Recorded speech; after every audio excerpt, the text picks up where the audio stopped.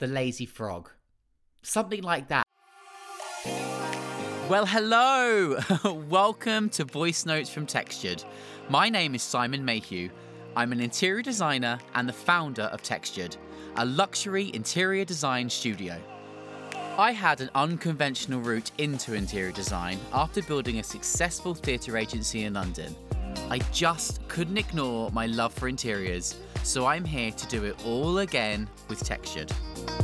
Now, I'm a huge voice noter, and since we're friends now, each episode I'll be sending you a voice note, exploring different elements of interior design and the highs and lows of running a business. So, I'm about to press record. Are you ready? Hello, friend. Welcome back to my podcast. I'm really getting into this podcast malarkey now. I'm loving doing these episodes. I'm loving getting everything out of my head. The interviews have been great. And the one this morning I did with Rob Green, the founder of Coat Paints, inspired me to do this podcast, which is all about business. Now, I have not done a degree in business. I haven't got a degree in business. It's just through instinct, through learning, through experience, and through age. And I wanted to do a podcast about business and setting up a business and what you need to think about and what you can do to help you get there. I mean, Rob, for example, grew Coat Paints in 3 years in the pandemic to what it is today. I just thought it was absolutely amazing, and I wanted to talk about that today. So first of all, passion. What are you really passionate about? Your business, whether you want to start selling candles or cushions, or you want to start selling clothes or food or anything, just make sure you're really, really passionate about something. You're not doing it to make a quick buck, because it will inevitably not last. The passion, because business is hard and you've got to have the passion for it. You've got to pick something that you love. Then the name, the good old name. Now, in a world where there's billions of Instagram handles and websites and everything, try and be as original as possible. Now, with your name, for example, Simon Mayhew is my name. I didn't want to call my interior design studio Simon Mayhew Interiors, because the more I grow and the more I build, I will have other interior designers working for me. And I don't want people to feel like they're not getting me. If my name is above the door, people will expect me. So that's kind of why I think you should try and pick a name that you love, that's associated with your business, like Textured.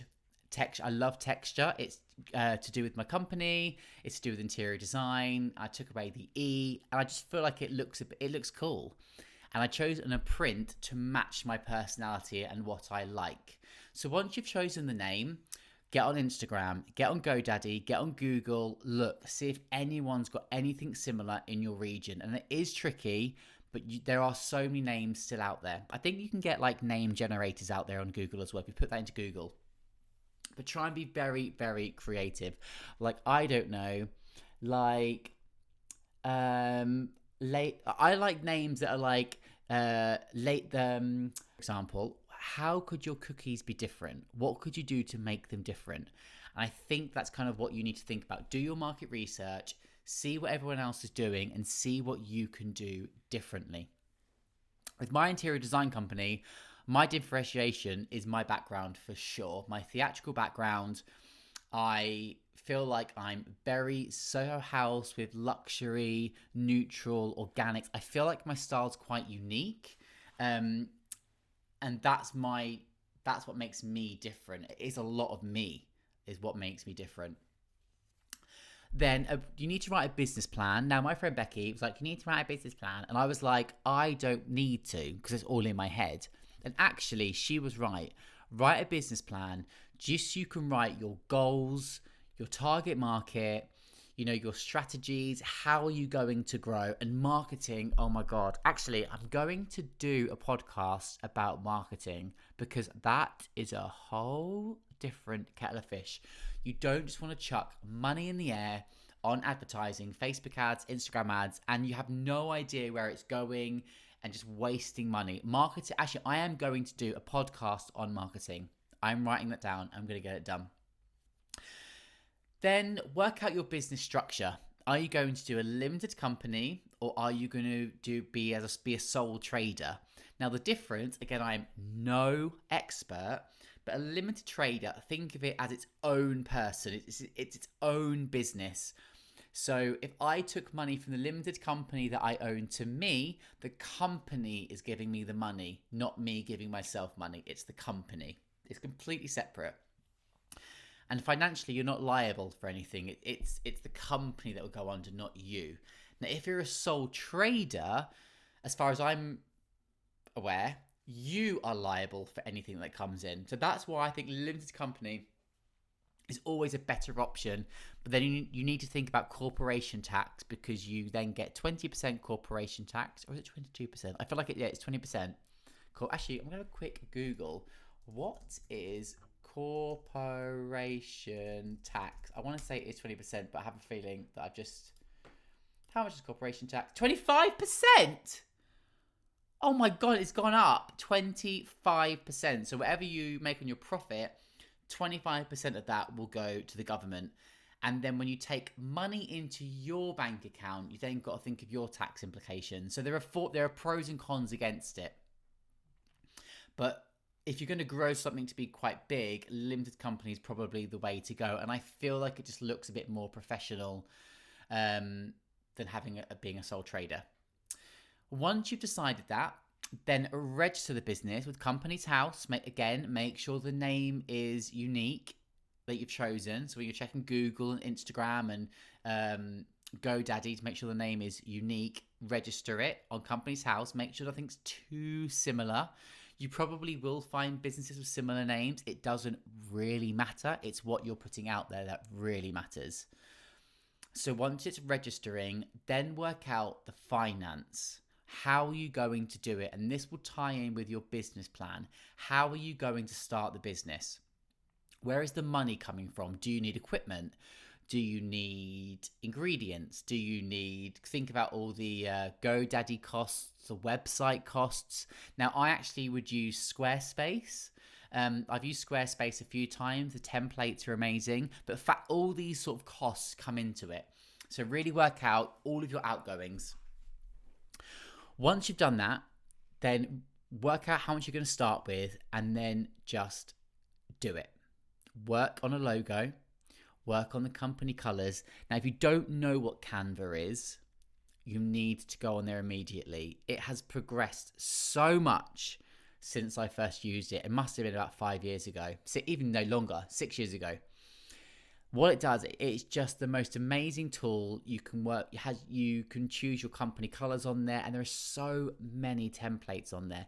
Now, you want to try and be a bit creative with those templates, because you don't want to use exactly the same templates people are using. So you want to try and change it a little bit, but it's such a good start off point.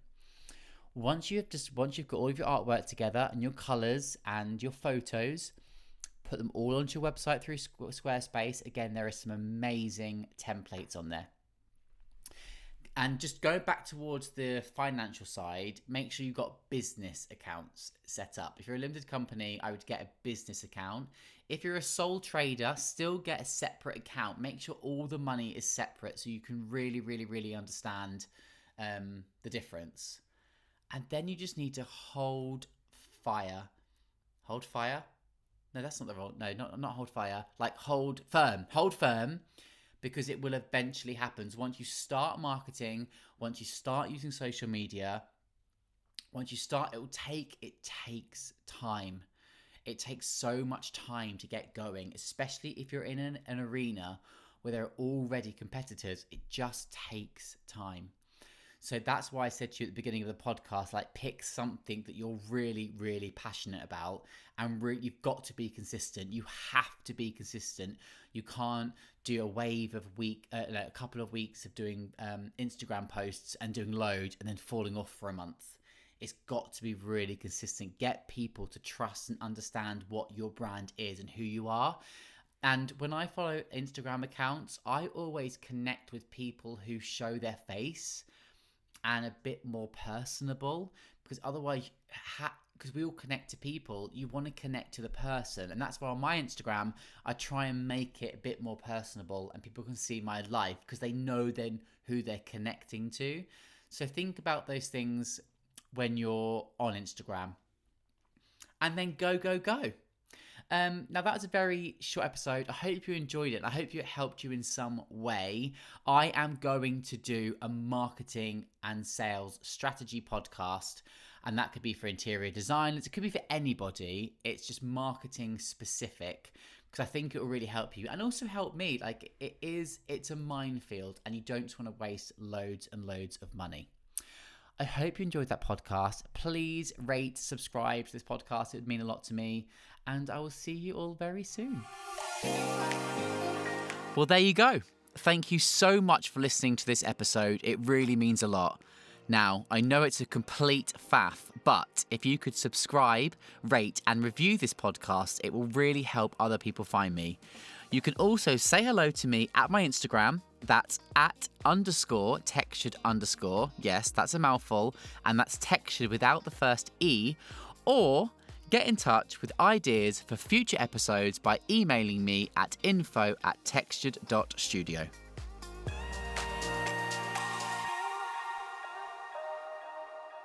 This podcast is sponsored by Programmer. Built by and for interior designers and architects, Programmer is a software that helps streamline your workflow, enabling you to take on more projects with powerful specification tools and seamless collaboration. It also offers easy, shareable, always up-to-date finished schedules. Start for free at programmer.design.